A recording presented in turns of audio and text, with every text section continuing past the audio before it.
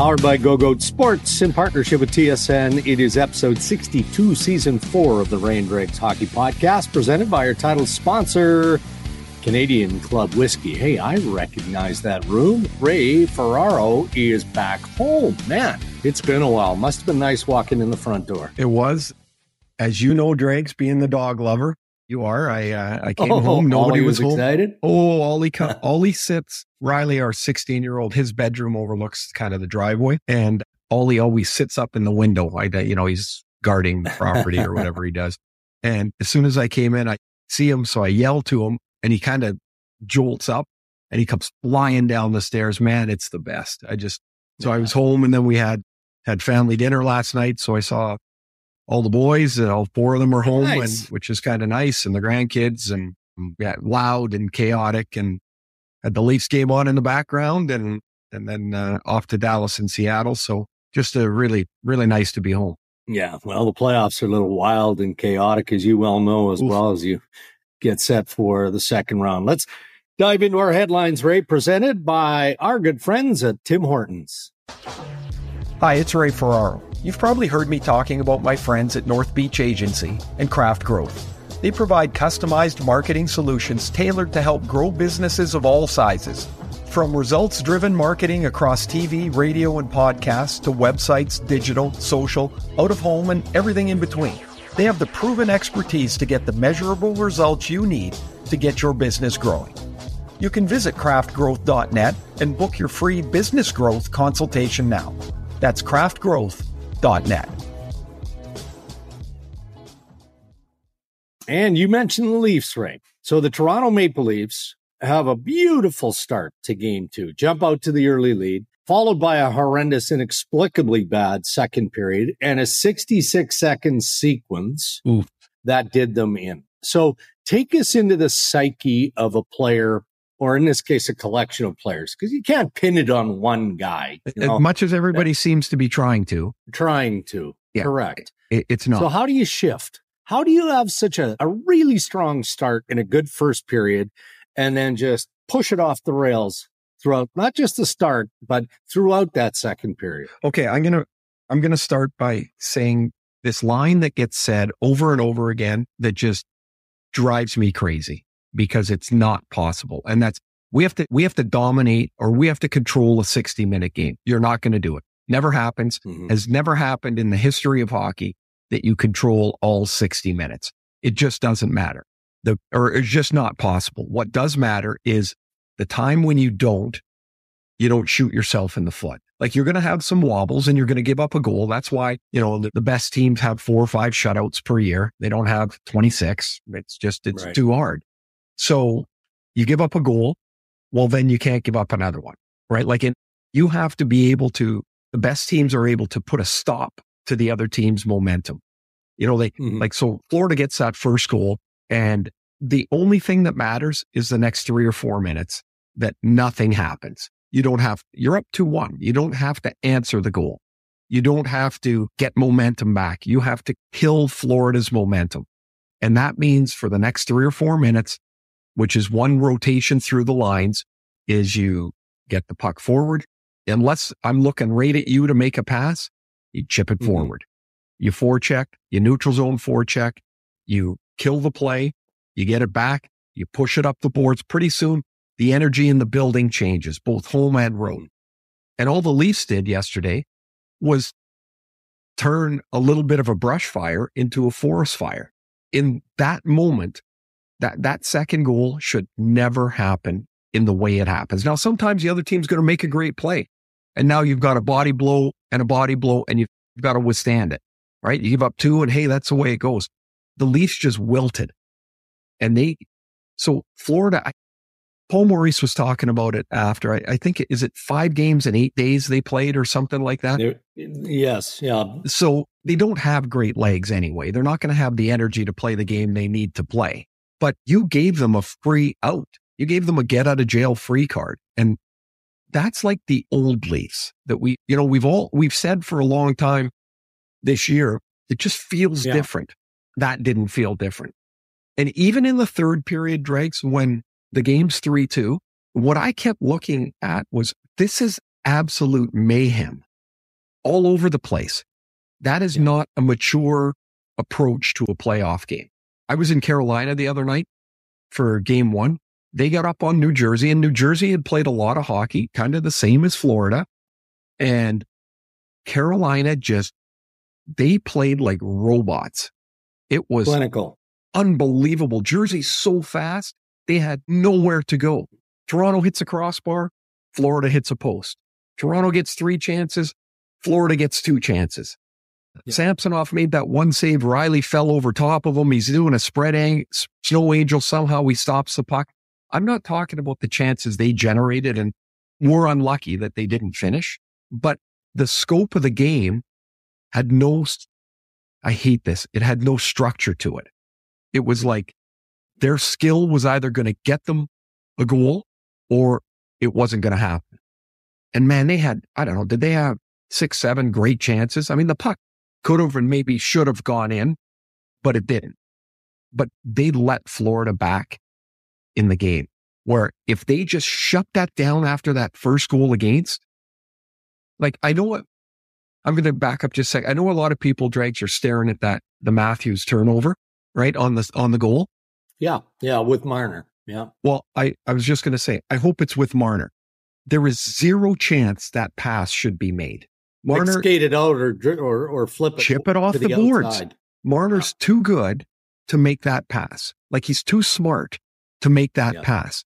That was a soft play into an area of the ice where there's probably going to be people.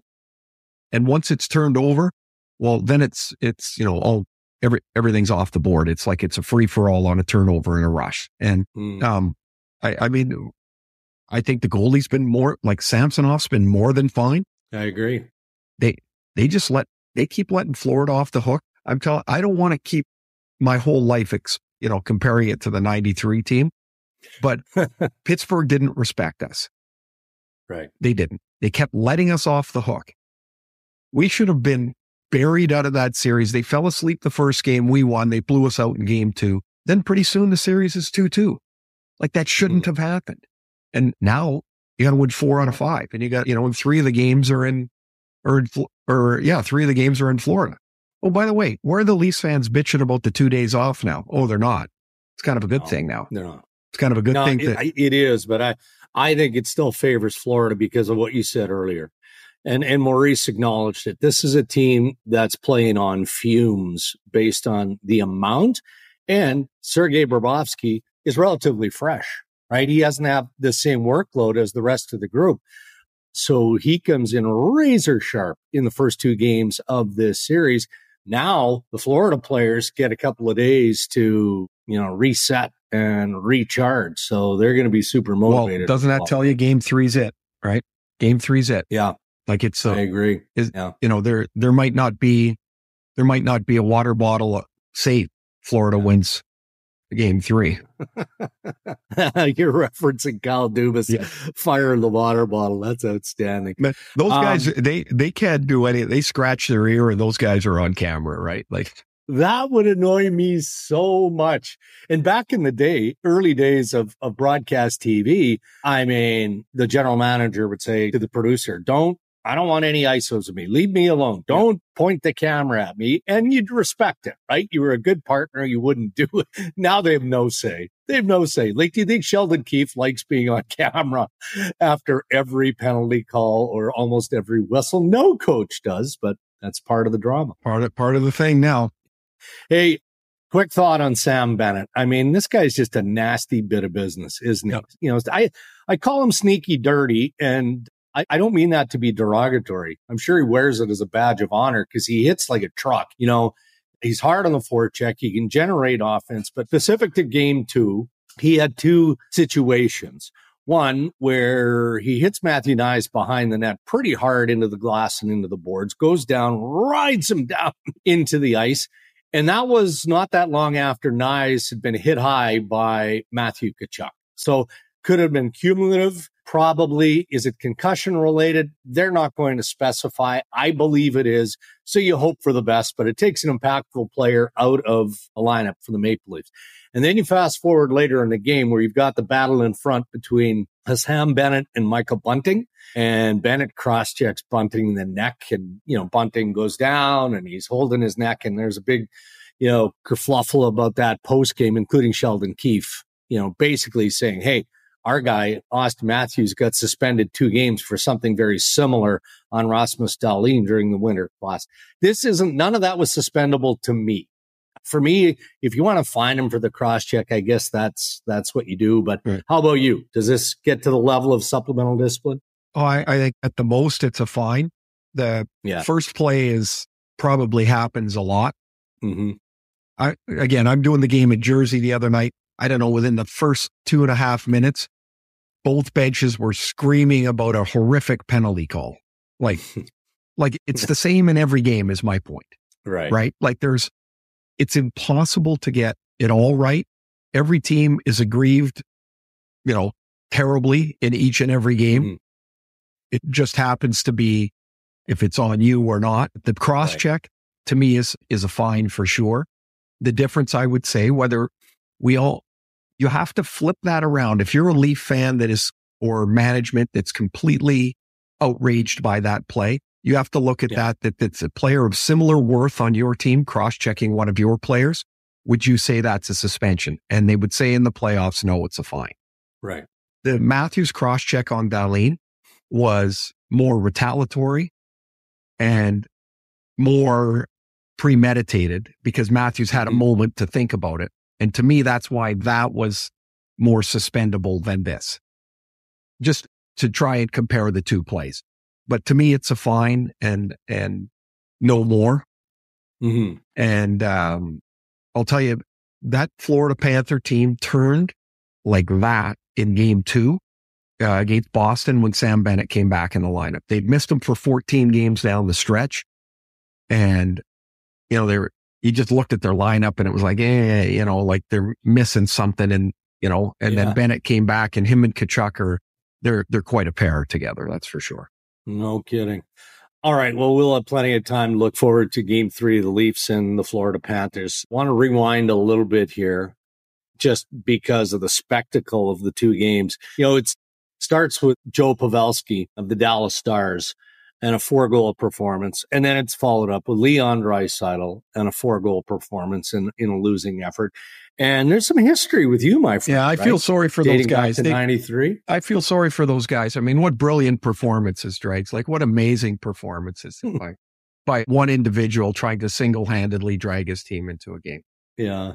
Well, you remember what was the year you were talking about? 93. Yeah. Do you have a little time? It is crazy when a night like that happens that the puck keeps coming to you. Like as I thought about, we lost 6-4 to Washington. Ali Afraidy had a hat trick that night for Washington. And it was 6-4. We were down 5-1 in the third. And I got 3 in the third to make it 5-4.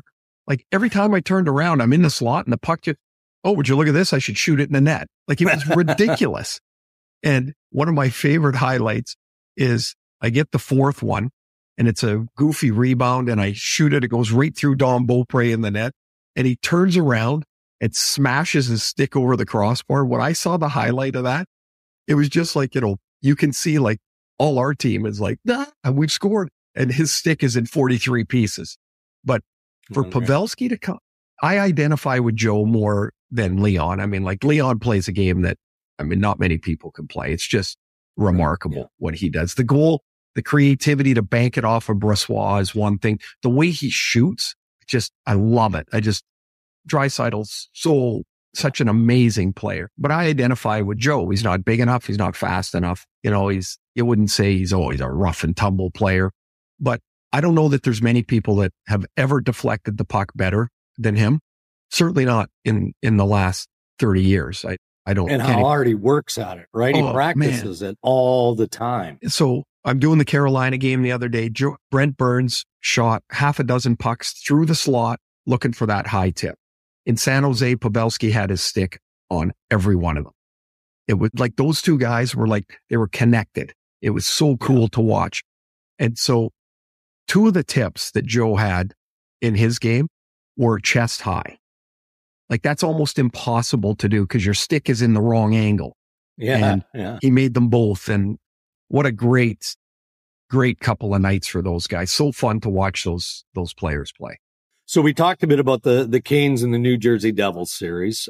Let's visit in on the Oilers and the Vegas Golden Knights. And this for me is a pick'em series now. And I guess that seems pretty obvious based on how it started.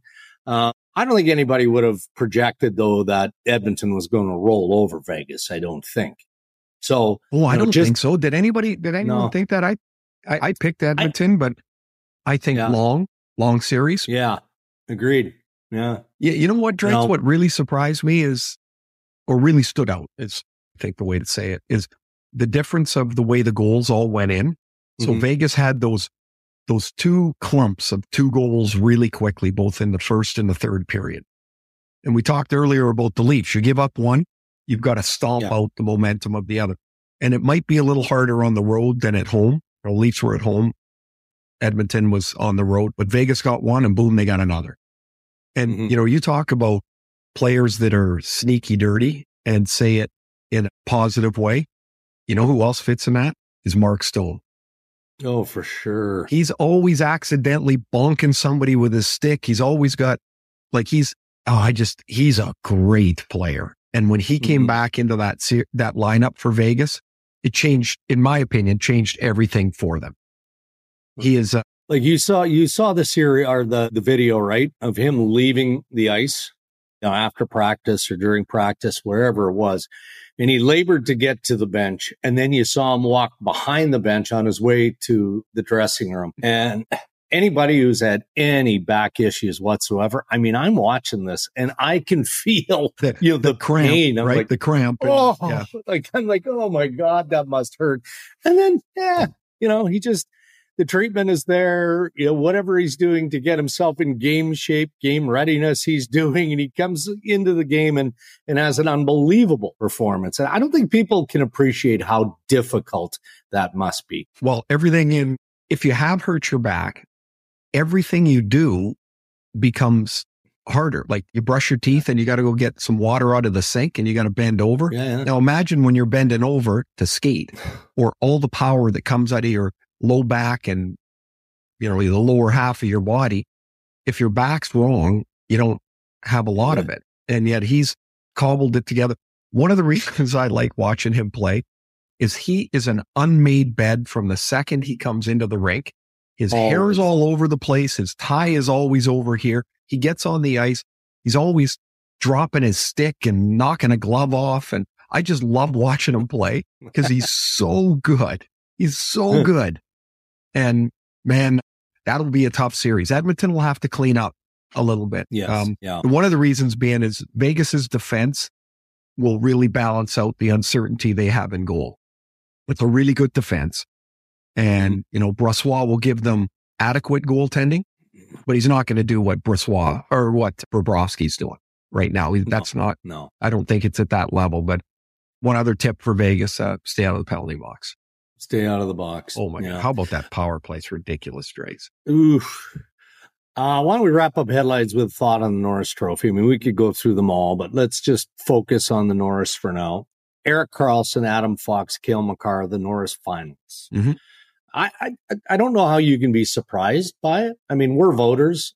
I voted for Heiskanen. I voted for Heiskanen, not Fox, in my top 3. Same. I got to think about this. Heiskanen might be 4 on my list. Okay. So anyway, I had Karlsson, Makar, and Heiskanen. Okay. I mean, Makar is on mine and pretty high as well. I didn't have Fox. Karlsson, number 1. Do you understand the complaining about Makar being a finalist because of the injury factor and the fact that he played fewer games? No, I just think, no, me neither. Body of the work, isn't it? I mean, it's not like this is a new year for Cale Makar. Hey, Drake's, it's not like he played 42 games. Right.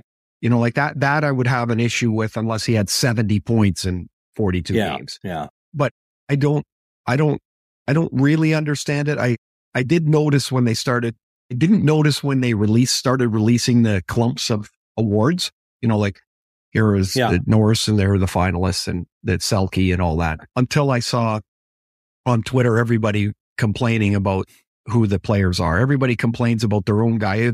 outrageous that this guy didn't make it. Maybe more Yeah. like the people in LA are complaining about Kopitar, and they're like, well, nobody stays up to watch.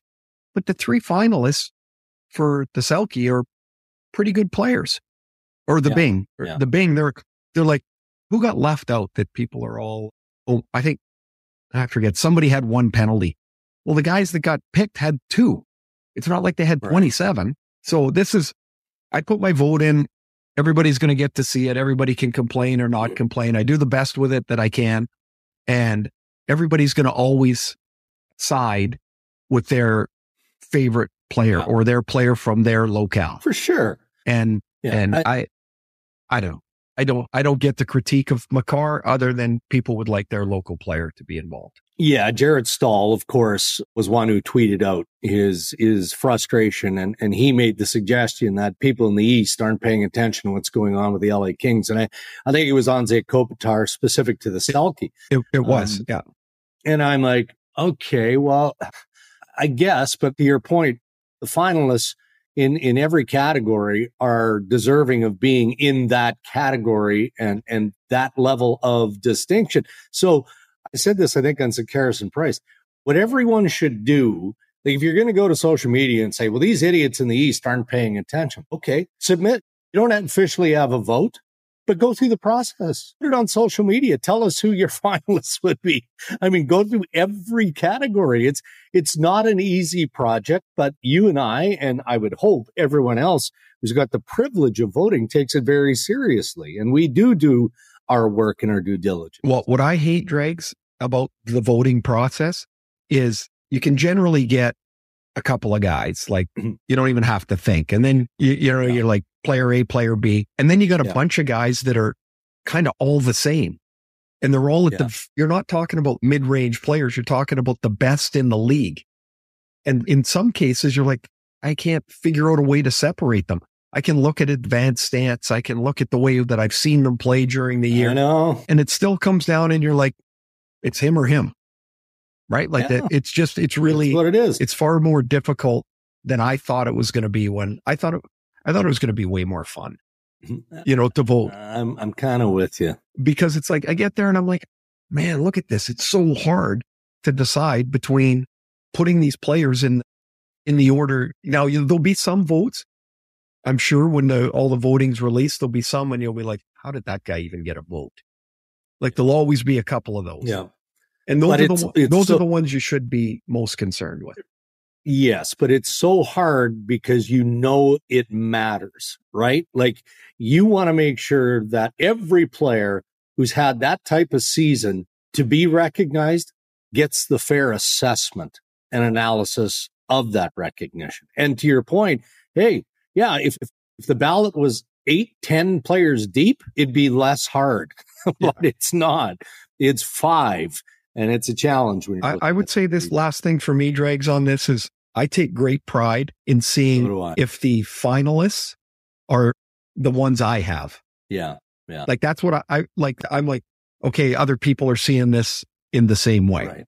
And I like that. Those are your headlines. Thank you to Tim Hortons. All right, time to check in with Chris Abbott, a presentation of Betano.ca, now available in Ontario. And remember, Betano reminds us the game starts now. And Toronto Maple Leafs fans are pretty anxious looking ahead to Game 3 after Game 2. The Leafs were a Stanley Cup favorite, were they not? Among the top teams going into round 2, Abs, where are they now? Last time we spoke, they were the Stanley Cup favorite. Now they are just slightly ahead of the Seattle Kraken to win the Stanley Cup. 3 days ago? Completely 3 days ago? Fallen to yeah. Yeah. Things change fast. And because, when you looked at the Stanley Cup odds during the year, it was Boston, it was Colorado, it was Toronto. And now 2 of them cannot win. And one is in a very precarious position. So now you've got all these other teams who were a little longer shots all year. Yeah. Carolina, Florida, Vegas, Edmonton, even Dallas are all kind of right around the same number, plus 450, plus 550 for all of those.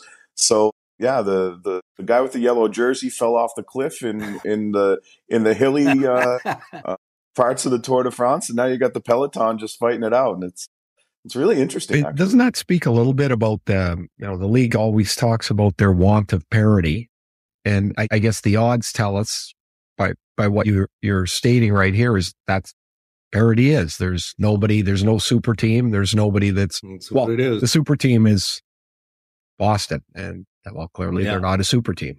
Yeah, so I mean, you've got your parity. So now, is this what you want, or do you want the front runner, glitzy lights? These are the best guys ever running out front to market. So this might be a little bit of a referendum on parity here. Okay, so what in other sports apps? What does action tell us? Like, what is the betting action tell us? Do fans like a clear favorite, or do they like this better? I don't know. I think the general fan likes a bit of a clear favorite. Like, the casual fan loves to bet on Man City, loves to bet on the Leafs, loves to bet on the Kansas City Chiefs. That's where big UFC in New Jersey this weekend. People like to see the big dime stars. So, I think there's an argument to be made. I think as a league and sustainability and keeping all your franchises and fan bases engaged, I mean, parity is the only way to go. But I mean, there's parity in the NFL. Like, there's a couple of teams that are front runners, but the Philadelphia Eagles were terrible a year ago, and then last year they go to the Super Bowl. So, it's obviously parity, I think, is what everybody wants. But there might be an argument to be made for the same big teams getting all the activity. So look, Toronto is a very strong team. They haven't shown that in the first two games against the Florida Panthers. But because of how good we think Toronto is, even though history tells us that now I think the Leafs have a 13% chance of winning this series after losing the first two, wouldn't that be a smart bet to put a little money on the Maple Leafs, obviously clawing back, even though 13% doesn't give you a whole lot of comfort? Well, I think what we've seen through the first two games is they have the ability to be the better team for long stretches. Yeah. Sergei Bobrovsky is looking like the Bobrovsky of old. Yeah. And, it's not like they were blowout games. They were both really close games. So, yeah, I would think there's a chance to get in on the Leafs now, but, they're still a favorite for the game in game three, minus 125. They're a better than 2-1 underdog for the series. I think if you're looking at any other team down 2 games at home, they're more than a 2-1 underdog in the series. So I think you'd have to get your calculator out to figure out if that's a good play to bet on the Leafs. Yeah.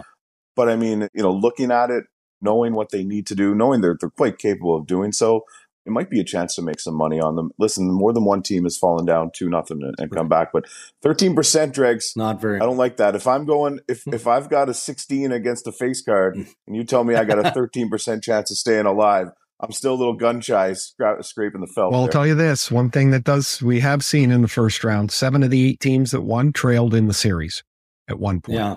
So it's not like it used to be. So you're saying there's a chance. There's a chance. And road teams have done extremely well. Obviously, the whole thing 33 wins out of 53. Now, 33 out of 53 after Dallas's win. The Dallas. How do you explain that, Ray? Like what? Like, is it creature comforts? I mean, I think it's easier to honestly, Drakes. I think it's a couple things. I think it's easier to play on the road now than it's ever been in the NHL. First of all, the rinks are all the same size. Right. I think so. You're going into some old place that is an odd shape. That's number one. Number two is you do feel more comfortable because some of the rinks were literal rat traps. Like, they were awful. And the visitor side was gross. And they made it that way on purpose. And now you can't do that anymore. And the third thing, and I think it's really important, is intimidation plays less a part in the game today than it ever did. Like, you'd go in there and I'm telling you, I don't care what anybody said. You could be as excited as you want, but to go into Boston or to Philly, you were less than excited. Like, we can all talk about how tough we all were back in the day, but you'd go in there and Philly'd have those knuckle draggers skating around the red line and warm up, and you'd be like, oh damn, this is so that I think all those factors play into that. Excellent. Draft lottery on Monday, Abs. How much action can there be around the first pick overall? I mean, we know it's Connor Bedard. So, is the action more along the draft odds? I mean, the draft odds are what they are, established by the National Hockey League. So how does Betano.ca kind of get involved in this? Yeah, I mean, we'll offer it, and like you said, I mean, it's legitimately what we do is weight odds based on probability, and that's exactly what the draft lottery is, right? So yeah, you can go in and bet, and it's probably more of a fan thing, like, hey, I'm going to take my team. But even look, here's the thing: the Anaheim Ducks are the favorite; they'll have the most balls or most opportunities or whatever, and they're plus 360 to win the draft lottery. So I mean, for the favorite of something where you know what it is to be that high, but then again, it's literally done on the probability. So that's more of a fan thing. One of the ones that catches my eye, though, is, this might be a little more interesting. You can bet Anaheim, Columbus, or Chicago to win the lottery or any other team. And it's a bit of a coin flip odds. So that one might be a little, that's very much over under on the anthem at the Super Bowl. That's very much, heads or tails at the Super Bowl. But yeah, if you want a little bit of a sweat before the draft lottery kicks off, you can get it. I like it. That's good stuff. All right. I know you're on the road this weekend, Chris Abbott, so enjoy some downtime and we'll check back next week. Yeah, big industry conference in Secaucus, New Jersey this week at the Meadowlands. So yeah, looking forward to it, and might try and sneak into the UFC at the Prudential Center tomorrow night. We'll see what happens. Tickets are not cheap though, fellas. Good card? I don't know who. I haven't checked. It actually is a really good card. Yeah. I haven't been following UFC as much these days, but there's a lot of names on there that I know, and I've always wanted to see one. So good for you. We'll see. Yeah. All right. Have a good weekend. Okay. Take care, guys. All right. Time for Ask Ray and Driggs Anything. Oh, what do you got today, Driggs? What do you got today? We've got some interesting ones. Fire us your questions on Twitter, Instagram, at Ray and Driggs, or on the website, rayandriggs.com. We're going to award a question asker, maybe a couple. We'll see how things go with some Ray and Driggs merch. Just arrived some real nice hats. Compliments of Chris Abbott and Betano.ca. So thank you for that. We're going to start with a question from Peter, Ray.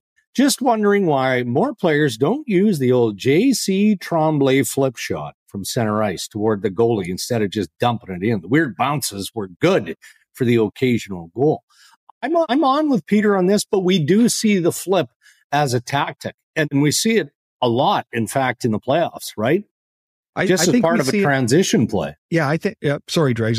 I think I see it more from the defensive zone into the neutral zone, where it gets flipped out and turned into a foot race. And in the past, they would just interfere with the forward, and now you can't do it, and so it's a scramble. But as far as flipping it in on net, which I believe is what Peter's talking about. Yeah. It's not a terrible play, but to make that flip, you've got to have enough time to scoop it and flip it.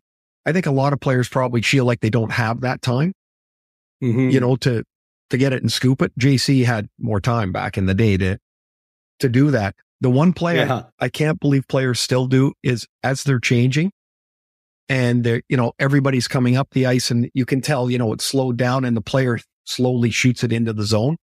It's a turnover. That's right. Like why do they do that? Why don't they, if everybody's up behind you, like everybody's heading, on those plays, you can tell the whole rink is changing. Why not loop it back to your end? Yeah. And have one guy set up shop behind your net and just keep control of the puck instead of just passing it to the goalie who they can all get out and stop it now. It's a turnover to me. I think Peter's getting a cap. All right. Twitter, Jason, what is the most memorable playoff moment you guys have been involved in? And maybe we talked about it earlier in the pod for you, Ray, the 4-goal game in 93? Or is there another play? Well, that would be second. The first would be Game 7 of the next series against Pittsburgh. When there's just, when Draisaitl said, no, there's no satisfaction to scoring the 4 goals. He's about 99% true. There is a part of you that you're like, man, that was a great night. There just is. Yeah. But the playoffs it's really hard to describe the difference of the feeling of a loss and a win. Mm-hmm. And when we won in Game 7, and the thing I will never forget is, because I was on the left and seeing the puck come from the right and hitting the net behind Barrasso from David Volek. I'll remember that. And the second part is as we were in the huddle, like everybody jumping on David in the corner, I could hear Glenn Healy. I couldn't see him, but I could hear him coming from the other end of the ice. The rink was so quiet, like the joy and elation we felt, to me, was summed up in that I could hear heels from 150 feet away. Like the rink was that quiet. It was amazing. To me, that was the greatest playoff thing I ever saw.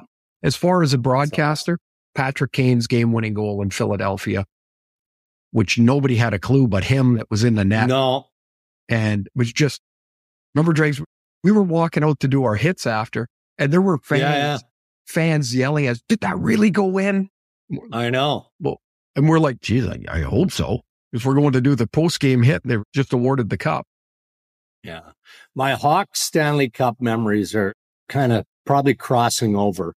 So I'm not sure which one it was, but a moment for me, and look, I don't have anything that's going to compare to the experiences of you or players, but in the post-game celebrations, you know, when they started allowing media onto the ice. Right. So Chris Versteeg, who's then with the Chicago Blackhawks, gets the Stanley Cup. And my job as the interviewer on the ice is to get there as quickly as possible and get these guys in the moment.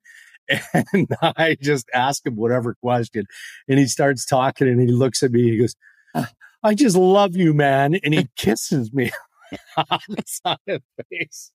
Like, it's just such pure relief. It speaks to exactly what your experience was. Just like so, you've won. It's the best. Just ultimate elation and relief. All right, Gary Nason. Do you see any scenario where the team who wins the Connor Bedard lottery might be willing to trade it away? No. And if so, what would it take to make it? It's an impossible question to answer because it's just not going to happen. So to try and establish what it would take, this is going to sound absurd. It would take the Toronto Maple Leafs, Ray, getting swept by the Florida Panthers, and the Maple Leafs going, well, we don't want to pay Austin Matthews $13.5 million per year. We've got a rejig here. Arizona wins the draft lottery, and they trade the first pick overall to the Leafs for. I mean, that's how absurd. That's how ridiculous it would. You know what else is absurd about that? You thought about it. I know. I've given it some thought. Yeah. That's absurd. So, all right. Thanks for the question, but we're not taking the bait on that one. Last one, and this is a family-related question from Joey B. With all the food talk that Ray does, and I don't know, do we talk a lot about food? We talk a little bit about food. I don't know, we talk a lot about food. What's his favorite food Nona used to make? Has he ever considered publishing a Ray Ferraro's Nona's Cookbook? Okay. I'll start with the second part of that. So as my Nona got older, my mom's sister, Auntie Norma, one of the great women that I've ever met. She's the sweetest lady. She is funny and smart and caring. Like, she's just an amazing person. She sat down with Nona and we have a book that they wrote, and it's probably, 40 pages long, 8 by 10. And it's Nona's life story. And a lot of the stuff that we read in this book, when we first read it, we're all crying because we never knew. She never told us. Like, this was not an easy life that Nona had coming to Canada from Italy, not speaking a word of English. Her husband dying when my mom was 11, the oldest child. She had to raise 4 kids by herself. Amazing story. Just amazing woman. Yeah. At the end is Nona's favorite recipes. Oh, there it is. It is amazing. Here's the thing. Any of us that have tried to cook those recipes, nothing tastes the same. It doesn't taste, it's not even close. And part of the reason is, Auntie Norma would always tell us, is because she'd get the measurements. My Nona never measured anything, and she just knew. No. And then right when you think you had it, because you'd measure everything out of her hand into the measuring cup, and then she'd take a pinch of something else and throw it in, and they always called her, Ma, how much is that? Just this much. What does that even mean? But for me, when Nona would make her chicken cutlets and gnocchi, oh, unbelievable. The sauce was the perfect blend of tomato and meat, and she mixed in pork and beef, and I'm telling you, Dregs, this question gets a hat, gets some merch. 100%. It is, food is the connector to a lot of things. That just brings me back to going up to Nona's little house that she lived in. One house when they came to North America. Her and her husband, my Nona, who I never met, they bought this house. She lived in that house from the day she came to Canada till the day she died. Wow. 70 years. Oh, what a story. I'm so happy I just got a chance to talk about her. I'm kind of That's fantastic. Getting a little emotional thinking about her. She was We an might have to amazing, send Joey B a couple of hats. oh, amazing woman, and gnocchi and chicken cutlets. Absolutely. Beautiful. All right. Joey B gets a hat. Yeah, Jason probably, right? The most memorable playoff moment. Yep. Deserves a hat. All right. There you go.